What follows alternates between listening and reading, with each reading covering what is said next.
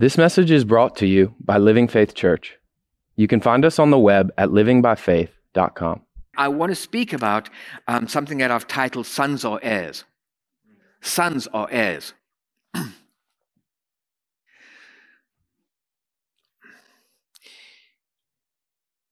I think one of the wonderful things about God is that He gives us natural points of reference for spiritual insights. One of the things to enjoy and appreciate so much is the fact that the Father, is this going in and out? Okay, let me get the other one. Is that better? As a father, you have the opportunity to spend time with your children. And children are such a blessing in life. They're an incredible blessing. And there's nothing that you can say, and there's no description that you can give to the place that they hold in your life. It's a place of such significance, and it's so close and so dear to who you are. It's fundamentally a part of it. And it's like, it's not because of what they do or how they achieve or what they take from you or what they need from you. It's just because of who they are. You just have such a love for them. And I think one of the biggest challenges with being a parent is that you never stop. And that from the time you have a baby all the way to the point where they become adults and they can make their own decisions and leave home, it still touches the very core of who you are every time they go through challenges. And I think what's so important about that is it introduces us to the love that God has for us. God loves us not because of what we do or we didn't do or who we are, or what career we have or where we came from or what things look like. He loves you because of who you are. He loves you. And nothing that you can do is ever going to stop that. I think sometimes, God is so good and He provides so much blessing for us in so many different ways. And we get to experience Him in the fullness of who He is. And sometimes it's very easy for us to get to a place where we really appreciate and we value His blessing. And our pursuit becomes what we get from Him as opposed to pursuing the secret place. The secret place is all about relationship. I appreciate the fact that my kids love me more than anything else. But if all they ever did was come to me to ask for stuff, it kind of would reach a point where I'm like, well, what happens if I stopped giving? What would happen if I stopped giving? And it's not to say that what He offers us and the lifestyle that He offers us and the quality of life that He offers us isn't important. But that's all the fruit of relationship. I think I heard this analogy a few weeks ago, and I've used it once before, and it's become so pertinent to me and so relevant, is that it reaches a point in every one of our lives when the monopoly board is going to get folded up and put away. At that place, the community chest disappears, the money disappears, the hotels disappear, the houses disappear, the get out of jail free card disappears. It all goes back into the box because it's the end of the game. What are you left with? What you're left with is what constitutes and what defines the secret place. That's all we get to take with us. And so in that space, it always becomes important for us, I believe, in our relationship with God to establish that and set it as a priority for what we do. We love the blessings, but the relationship is priority. Having said that, I know that a lot of us all of us have got challenges to varying degrees and issues and things in our life where we're looking for God to touch us and to have influence in that space. My encouragement for you would be this. If you're looking for money, get a job. What I mean by that is this. If you're looking for money, don't go looking for money. Find the source of money, which is a job. If you're looking for something from God, if you're looking for God to do something in your life, in your family, in your job, in your career, in your environment, in your body, in your brain, in your head, in your mind, in your relationships, anything, don't go looking for the thing. Go looking for Him. He is the source of everything. When you discover the secret place, what ends up happening is stuff starts to happen in life. It becomes a product of intimacy with Him. So these things become quite important to us. And I wanted to set that up as a context for where we're going. I want to start reading from Ephesians chapter 2, and I'm going to read from verse 4.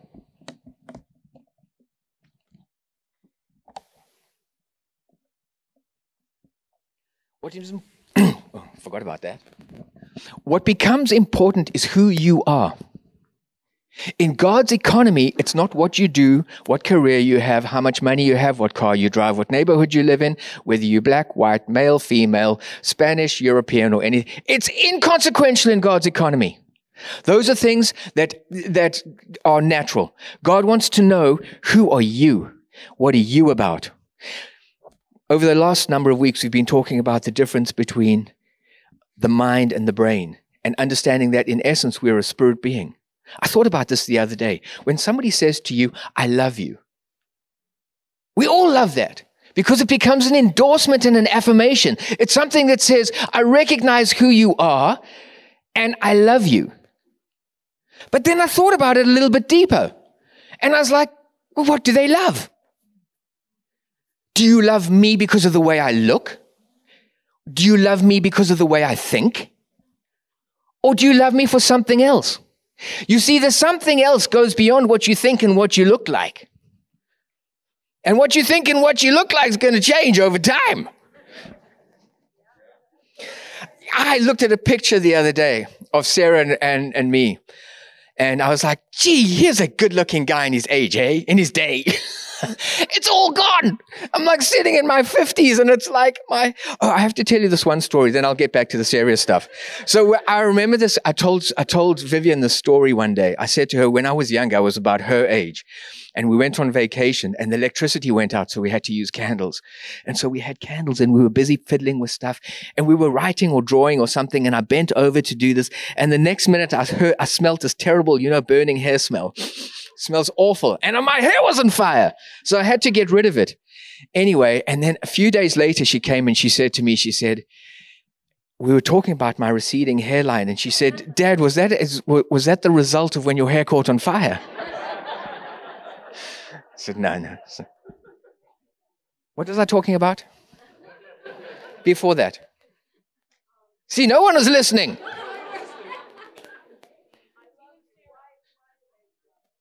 What's what? Oh, yeah, so why do they love you?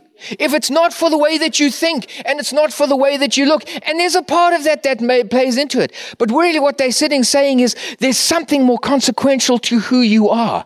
It's that essence of who you are, the way that you engage life and engage people. There's things about you that I really like, which is much deeper. It's much more consequential. Our mind becomes so important in the things of God. But God, who is rich in mercy because of his great love with which he loved us, even when we were dead in trespasses, made us alive together with Christ.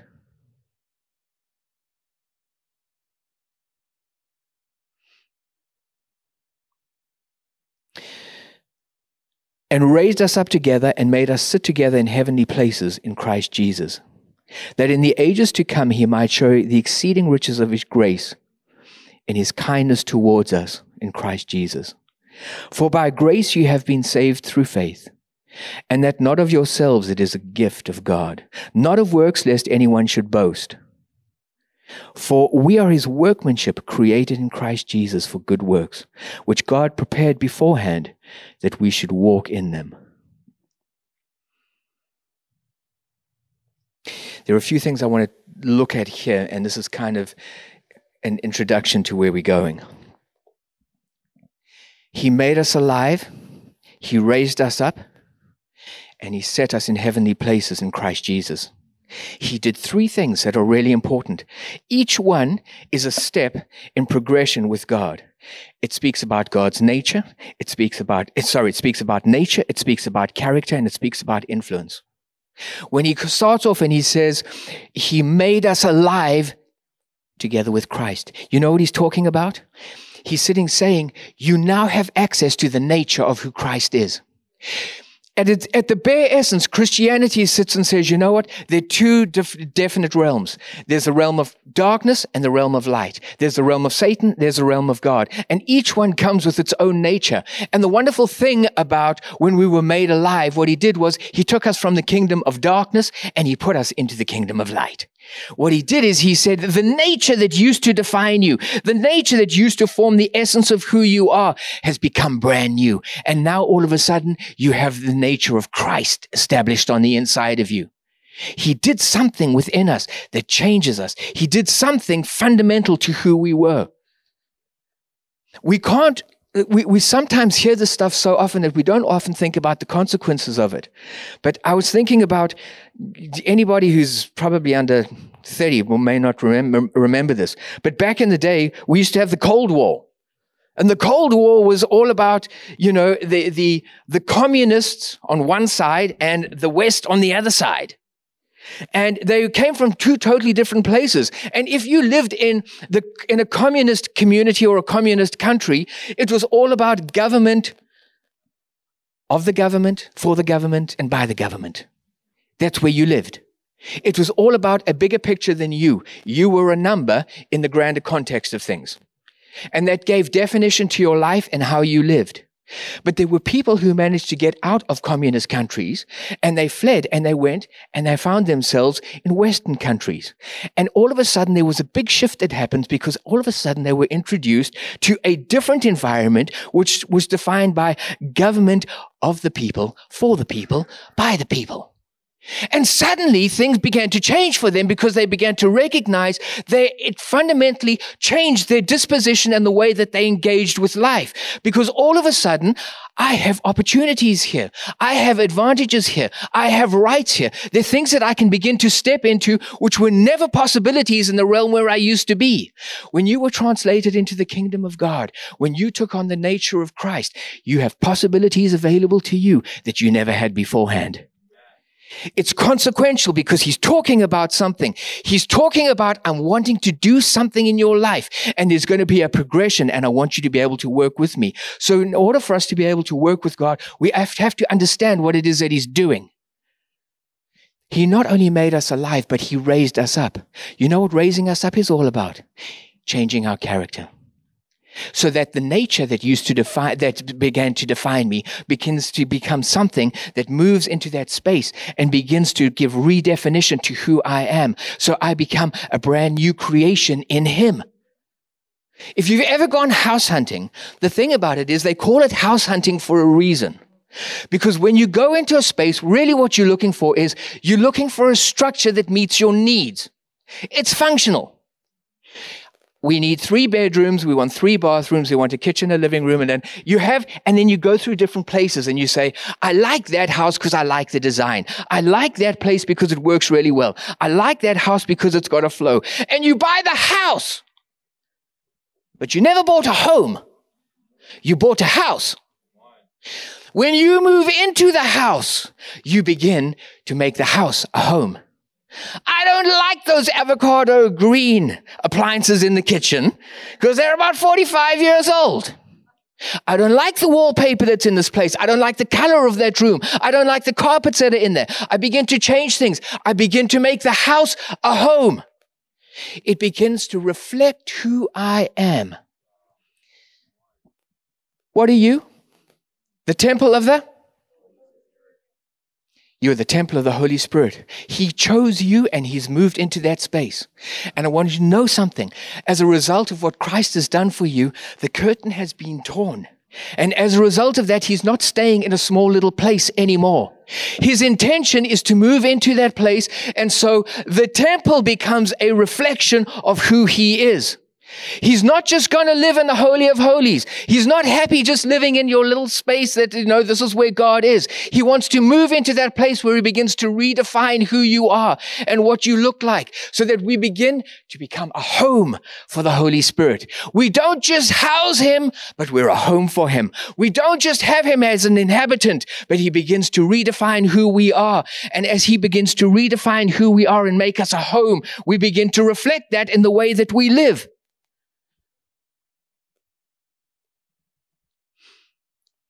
And he seated us in heavenly places. Heavenly Places speaks about authority. Speaks about authority. Each one of these steps is consequential, and they build on one another. You don't get to be conformed to the image of Christ unless you have his nature. It doesn't happen. So you have to be born again. We allow the nature of God to come in. We allow the nature of God to begin to give redefinition to who we are, and we become a home. And once we become a home, we start to move into a place where we begin to recognize the fact that we have been seated in heavenly places. It's an authority issue. The reason it becomes important is because authority is not about what you know, it's about who you are. I have to become that. It's not just that I know it.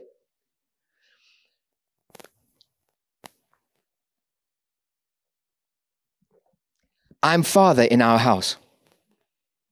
That's who I am. And that place comes with authority. When I walk into that space and dad speaks, things happen. Why? Because it's who dad is. So yesterday, Carter, we were out and running around, and Carter had a t-shirt on and he got cold. So he borrowed this sweatshirt from somebody. And when he came up to us, the sweatshirt was talking about something vape or whatever. And we were like, vape?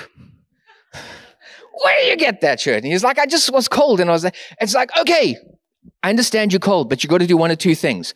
Either you're going to take the t-shirt or the sweatshirt off, or you're going to turn it inside out.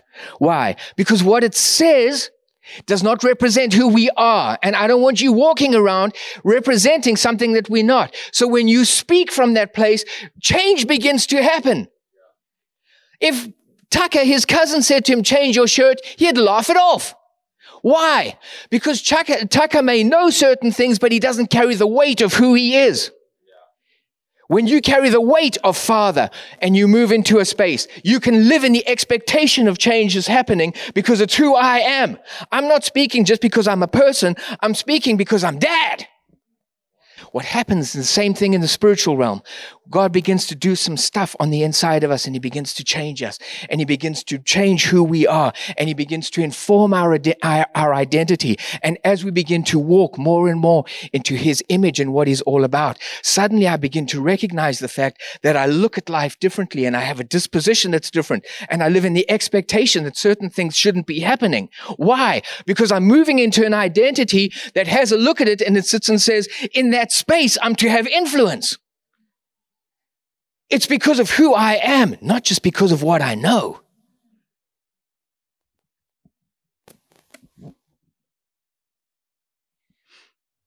For we are, I'll come back to one thing. We are his workmanship, created in Christ Jesus for good works.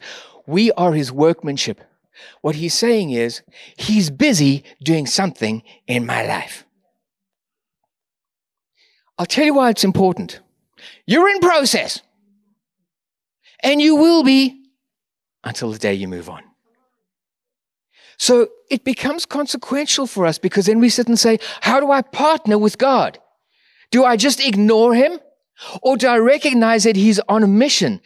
He's operating in my life with intention to begin to bring about change and transformation in me so that I can begin to reflect the image of his son. He's doing some stuff in me. When he starts doing some stuff in me, it gets me to the place where I want to find out, well, how do I partner with him? Do you want to stay the way that you are? Or are you happy to embrace change? We all say we want to embrace change because change always has all the positive connotations. But you begin to recognize that when the rubber meets the road. Because change is not always easy. And change very often requires that the places where we're most comfortable, we have to let go of so we can step into something new. We're on a journey and we're working with him. So allow the Holy Spirit to work in your life. Be intentional about being sensitive to his promptings about stuff. When you feel a sense of conviction about when you say something or you do something, or there are thoughts that cross your mind, he's speaking to you. That's at a practical level. He's sitting having influence in that space, and he's saying, what do you want to do with it? Because I can only partner with you. There are options available. You don't have to take them. Want you to. What do you want to do? So I'm learning to develop a healthy relationship with the Holy Spirit so I can be sensitive to his input and influence in my life and allow it to make some changes and do some things inside of who I am. You're his workmanship, created in Christ Jesus. It has everything to do with Christ Jesus. I am a new creation. A new creation. Old things are passed away. Everything's becoming new. It means learning. Because the way that I've learned to do some stuff is being very much focused on self-dependence. And now I'm moving into an arena where I'm sitting saying, Holy Spirit, I want to move forward with you. But it requires of me dependence on him. Not operating independently of what he wants to do. New creation is all about identifying who Christ is. It's having a look longingly at what he's all about and sitting saying, Holy Spirit, I want that. I'm looking for that in my life. The reason that it's all about Christ is because Christ pays the price. So that every ingredient that you need, every bit of material that you need to redefine who you are comes from him. That's what grace is. Grace is everything that's available to you. Grace is there to introduce you to the fullness of who Christ is. It's what he's saying is you don't have to work for it. You don't have to try for it. You don't have to have rules and regulations that give you definition. All you have to do is move to the space of relationship and allow me to take of who I am and impart that to you so it brings about change and transformation in who you are.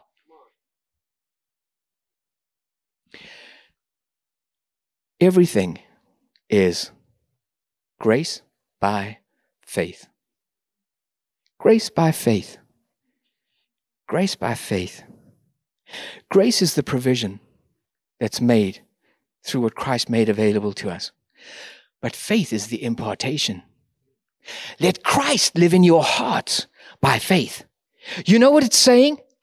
Every part of who you are and every part of you that is defined outside of who he is, he's having a look of moving into that space and redefining it so it looks like he does. I'm going to give you a practical example of some stuff in a minute. To be conformed to the image of Christ is to allow faith to dwell in your hearts. That's the material that constitutes who you are. What ends up happening is when it moves into that space and it begins to redefine who I am, faith is not sitting saying, okay, you know what, I want to change this. So let me go and find my 3 scriptures and sit down and quote the 3 scriptures and in the name of Jesus, amen. It's a formula. It's a formula. Faith comes by hearing in the intimacy of the secret place where you meet together with him and you go there and you sit and say, you know what, speak to me a little bit about my words are life to those who find them and health to all their flesh. I've been meditating on that for the last couple of weeks. Speak to me about that, Holy Spirit. What does that mean? Your words are life to those who find them and health to all their flesh. I'm moving into a space where I'm sitting saying, I'm looking for redefinition. I'm coming to you, Holy Spirit, because I don't want to do this by works. But what I want for you to do is I want for you to take the life that's on the inside of that. And I want for you to instill that inside my being so that it redefines who I am. And it becomes so consequential and so much a part of defining who I am that when I go through life, I live from that place. And when things begin to happen to me, I recognize an incongruency between who I am and what's there. And it's like, I'm not living with that. Not because of me and any authority I might have, but because of him and all that he has. And things begin to change and happen. For good works. For good works. He's talking about influence, the influence of our life and who we were supposed to be. Not only in terms of who I am and redefining what I'm all about, but the way that I move through life and I make impartations and bring about change and transformation. By grace, you have been saved by faith. By grace, you have been saved by faith. That's quite interesting. Part of the challenge we have when you're transferring, You don't transfer from one language to another? You translate, Rafa, that's why you're here. When you translate from one language to another, is very often you miss the nuances because languages are different and they can't always convey that. And so it says, by grace, you have been saved by faith. You have been saved. You have been saved. Okay, now listen to this because this is really important. It doesn't say you were saved. It doesn't say you are saved. And it doesn't say you will be saved. You have been saved. In the original Greek, the more accurate translation would be this. You have been saved, and in being saved, you are being saved. We don't have that tense in English, but in the Greek, it is a present perfect tense. What it means is something happened to you of consequence, and the results of that continue to take place in your life. I was born again at some point where I came and I met Christ. And as a result of that, the effects of that are still happening in my life to this day.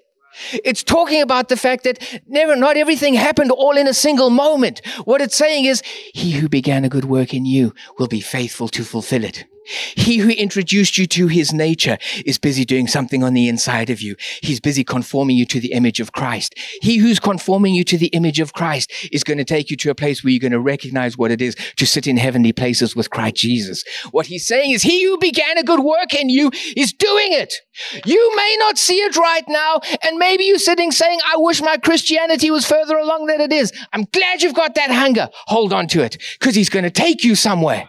He's taking you somewhere. The Holy Spirit working with us all the time.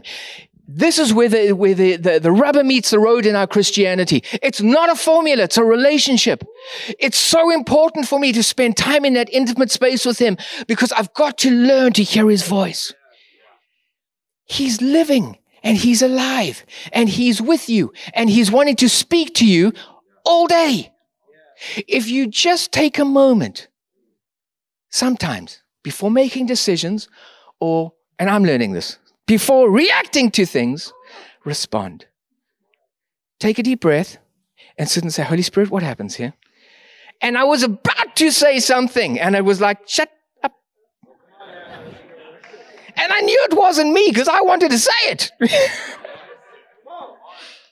What am I doing? I'm learning. I'm learning all the time. It's a silly example. But what I'm doing is I'm moving to a space where I recognize you have a plan and a purpose for my life. And it's not just going to happen. Everything that you have for me, all that's available to me, you're taking me on a journey where you're all about redefinition. You're all about introduction. And as I move down that pathway, I'm seeing things that I never used to see before. My view and my perspective of life, my priorities in life begin to shift. I used to think this was so important. I used to think that was so valuable. I used to pursue this with all of my heart. Now I don't care. It's nothing wrong. Maybe that's alive in you. Whatever the thing may be. I don't know. But it's not consequential to me anymore. Why? Because all of a sudden my priorities have begun to shift. Things change in your life and you begin to recognize value. And the funny thing is when you start to move into that space, you begin to recognize the fact that the things that you ask of him have more to do with him and his kingdom than to do with me and my desires. And then I know I'm in a good place. I know I'm in a good place. 1 Corinthians.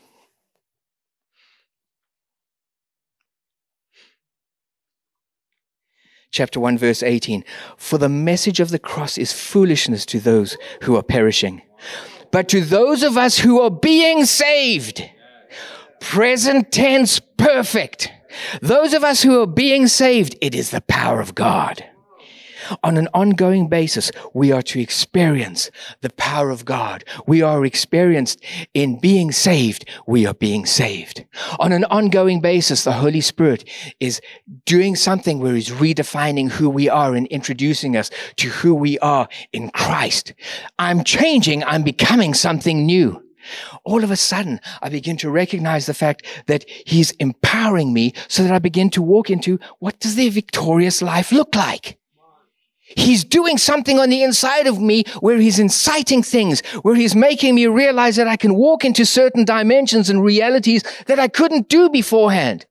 He's moving me to a place where He's sitting saying, like Galatians 5 says, none of us like the first half of Galatians 5, like I think it's 17 to 21, but no, to 20. 21 and 22 we all love. But 17 to 20 says, it speaks about get rid of those parts of your life that used to be defined before I came in. What it's saying is the Holy Spirit is going into all of those. My great-grandmother, she was English. And so she used to have a little apartment that she used to live in. And every Saturday, she used to clean. And when she cleaned, she didn't clean. She cleaned. Everything got turned upside down. All the couches were out. All the rugs came out. Everything got vacuumed. I like things nice and clean. Like I'm talking about, I don't like a lot of stuff around. She's English. They liked all kinds of ornaments over everything. She had hundreds of the things. Everything was dusted and cleaned. When you got in there at the end of Saturday, you could eat off the floor. The Holy Spirit's doing something in your life. And you know what? He's going to go into every little nook and cranny. Because every part of who you are, He's sitting saying, you know what? There's so much more for you. Don't let that get in the way. Don't let that become an encumbrance to what God wants to do in your life. I'm just going to shine a little bit of light. There's a bit of dust in that corner. Let's go and get that out over there. He's doing some stuff. He's changing us. He's changing us.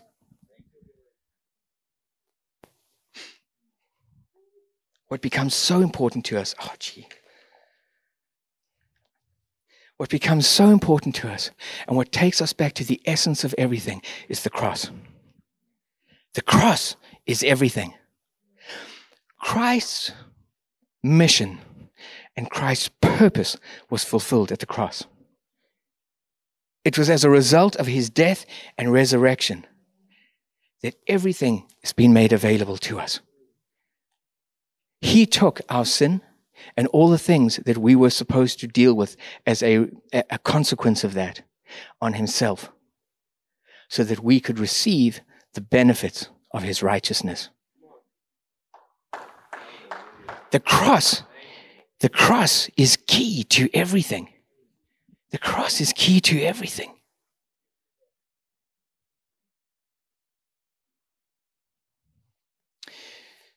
Some of the richest people in America are the Waltons. They are the kids of Sam Walton. Sam Walton started Walmart. Sam Walton had a dream, and he set out on his dream. And Sam Walton, when he was going and pursuing his dream, he went out and he had to pay the price. He did what was necessary. He put in the hard work. He put in the hours. He was absent many times. He was the one who was slogging. He was the one who had to bear the consequences of all the unhappy clients and all the unhappy customers and all the he had to deal the consequences of all of that stuff. So you know what? His kids could gain an inheritance. He did all the work. And they sit here as fat cats, some of the richest people in America. I think they're all in the top 10. That's what Christ did for you. That's what Christ did for you. The things that we were not entitled to, things that we should never have realized. Christ came in and He said, you know what? That's not my design. That's not my plan. That's not the Father's will for you. But I'll tell you what I'm going to do. I'm going to take a price. I'm going to go and pay the price that's necessary so that you can have an inheritance. You can have an inheritance. Everything that I'm going to pay the price for is so that you can walk into it. You have an inheritance. You have an inheritance. It becomes really important because he says, unless you take up your cross and follow me, you never realize the fullness of what I have for you. What is he talking about? He's not sitting saying, I need you to suffer for me. There's nothing you can suffer for. He's paid the price for everything.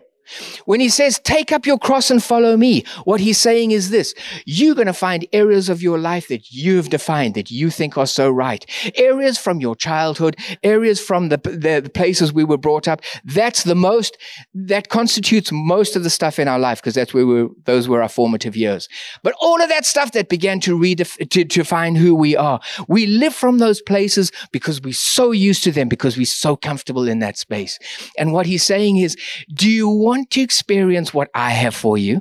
Because the thing is, who you are and who I am cannot live in the same space together. So somebody's got to die. And the only way that we can do it is you got to make the decision. Will you take up your cross and follow me? So when you got to that space where you used to be the most selfish person ever, he's saying, what do you want to do? Because my generosity can't live with your selfishness. So something's got to give. I can't put them both in one space. Are you prepared to go to the cross? Take up your cross so that I can follow you. I'm prepared to let go of this because I want what you have. That's taking up your cross and following him. He doesn't need us to do anything else apart from that. He's not asking for us to suffer. Take up our cross and follow him. So we're talking about what he wants to do with us and what he wants to make of us.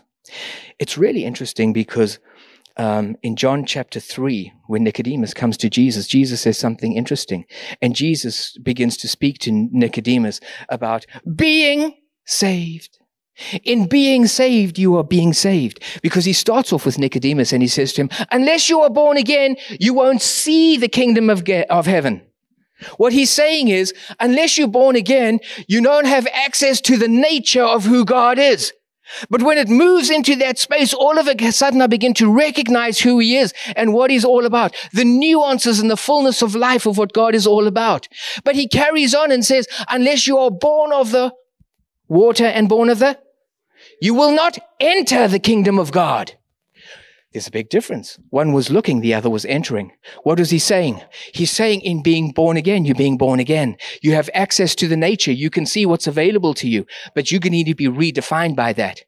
And the being born of the water and being born of the Spirit is when the Holy Spirit is taking the things of God and he's forming you in the image of Christ. Every time there's an aspect to my life where I begin to recognize things and I look at it and I say, that's not who I want to be. Every time I move to a place where I begin to experience some pains in areas. Every time I feel a sense of rejection about stuff. Every time I move to a place where I don't feel like I'm worthy. What's happening? I'm moving into a space where those areas are not defined by him. And what he's saying to me is this: the invitation is there. Because if you allow the Holy Spirit to take the truth of who it is, and you discover it in the Word, and you allow the Spirit to give life to it and birth it on the inside of you, you begin to enter the kingdom of God in that area of your life. What is the kingdom of God? The reign and rule of Christ. All of a sudden, the reign of rule of Christ moves into that space in my life, and I begin to recognize I'm not the person that I used to be anymore. Why? Because all of a sudden, my hurts don't rule. My inadequacies don't rule. My sense of inferiority doesn't rule. What moves into that space is who he is. And he begins to reign and rule in that space, and it changes who I am.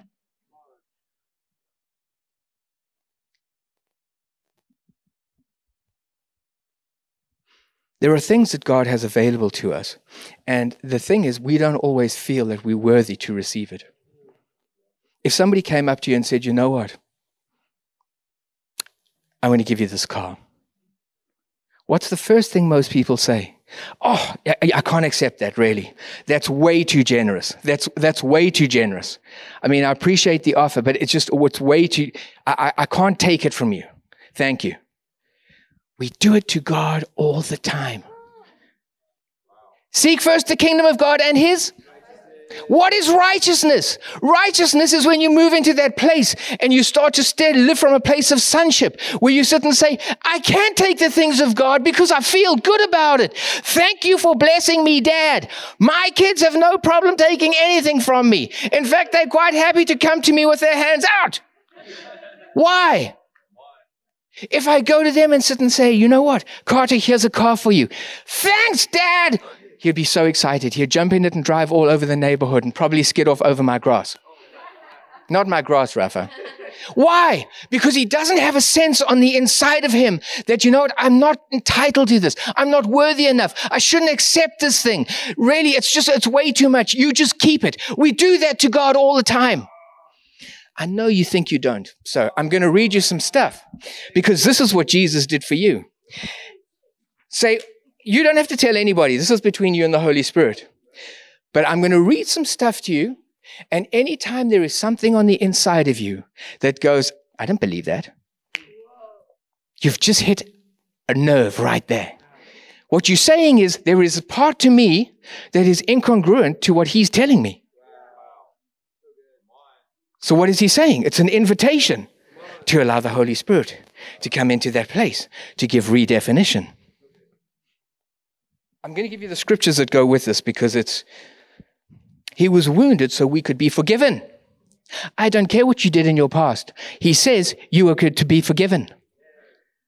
Old things are passed away, all things are becoming new. He carried our sicknesses so we could receive healing. Isaiah 53 verse 5, but he was wounded for our transgressions, he was bruised for our iniquities. The chastisement of our peace was upon him, and by his stripes we are healed. He became sin and carried our sinful nature so you can be justified, just as if you had never sinned. 2 Corinthians 5:21, for he made him who knew no sin to be sin for us, that we might become the righteousness of God in him. He's giving you an inheritance. He died in our place so that we can share in his eternal life. Romans 5:8-9, but God demonstrated his own love towards us, in that while we were still sinners, Christ died for us. Much more then, having now been justified by his blood, we shall be saved from wrath through him. He carried our curse so we can be blessed. Everything you put your hand to should be prospering. I don't believe that. I'm just saying, there's your red flag. Galatians 3:13, Christ has redeemed us from the curse of the law, having become a curse for us. For it is written, cursed is everyone who hangs on a tree. He paid for our poverty so that we can be prosperous. Prosperous is not only talking about financial prosperity. That's probably the lowest on the pecking order. He's talking about having mental acuteness. He's talking about having physical prosperity. He's talking about having prosperity in relationships. He's talking about being prosperous in your relationship with him. Prosperity is big and prosperity is diverse. 2 Corinthians 8:9, for you know the grace of our Lord Jesus Christ, that though he was rich, yet for your sake he became poor, that you through his poverty might become. He suffered our shame so that we can partake of his glory. For Hebrews 2:10, for it is fitting for him, for whom are all things, and by whom are all things, in bringing many sons to glory, to make the captain of their salvation perfect through sufferings. He suffered our rejection so that we can be accepted. You've been adopted as a son. Ephesians 1:6, to the praise of the glory of his grace, by which he made us accepted in the beloved. I know I've gone on for 10 minutes. Good job, Donna. I want to speak next week about the practical implications of this. I've given an overview and I wanted to give you an idea as to what was important. And what I want to do next week is I want to talk about practically how do you walk this out? Because what we begin to recognize is that the different components begin to work together. And for me, it was quite valuable beginning to recognize where kingdom fits into things, where the mind fits into things, where the name of Jesus fits into things, where conform to the image of Christ begins to fit into all of this stuff. All of those things are consequential and they overlap and they're intertwined. And it's kind of like baking a cake. You have to follow the recipe because everything has a place in there. You can't just leave the flour out and be like, I don't know why it didn't work. It's like we can't leave an aspect out. So we don't want to focus on one, but what we do is in moving forward with God, we embrace all aspects of things. Father, I thank you for every person who's represented here today. I thank you for the wonderful work that you're doing in their life, Holy Spirit. I pray that the place of intimacy between you and them, that holy space, the secret place, I pray that you'll just make that meaningful in each person's life. I pray, Holy Spirit, that you'll invite them into that space and show them how to get there. I pray, Holy Spirit, that as you meet them there, you'll introduce them to truth, introduce them to life, bring about transformation. I want to thank you for the journey that each of us are on. I want to thank you, Holy Spirit, that you're working on the inside of us, changing us, transforming us, introducing us to the fullness of who we are. I thank you that as we begin to work into the fullness of what it is to be a son of yours, we begin to lay claim to the inheritance and what it is to be an heir. I thank you for the week ahead. I thank you, Father, that every person here is blessed in all that they do. I pray for prosperity. I pray for provision. I pray for health. I pray for protection. In Jesus' name, amen.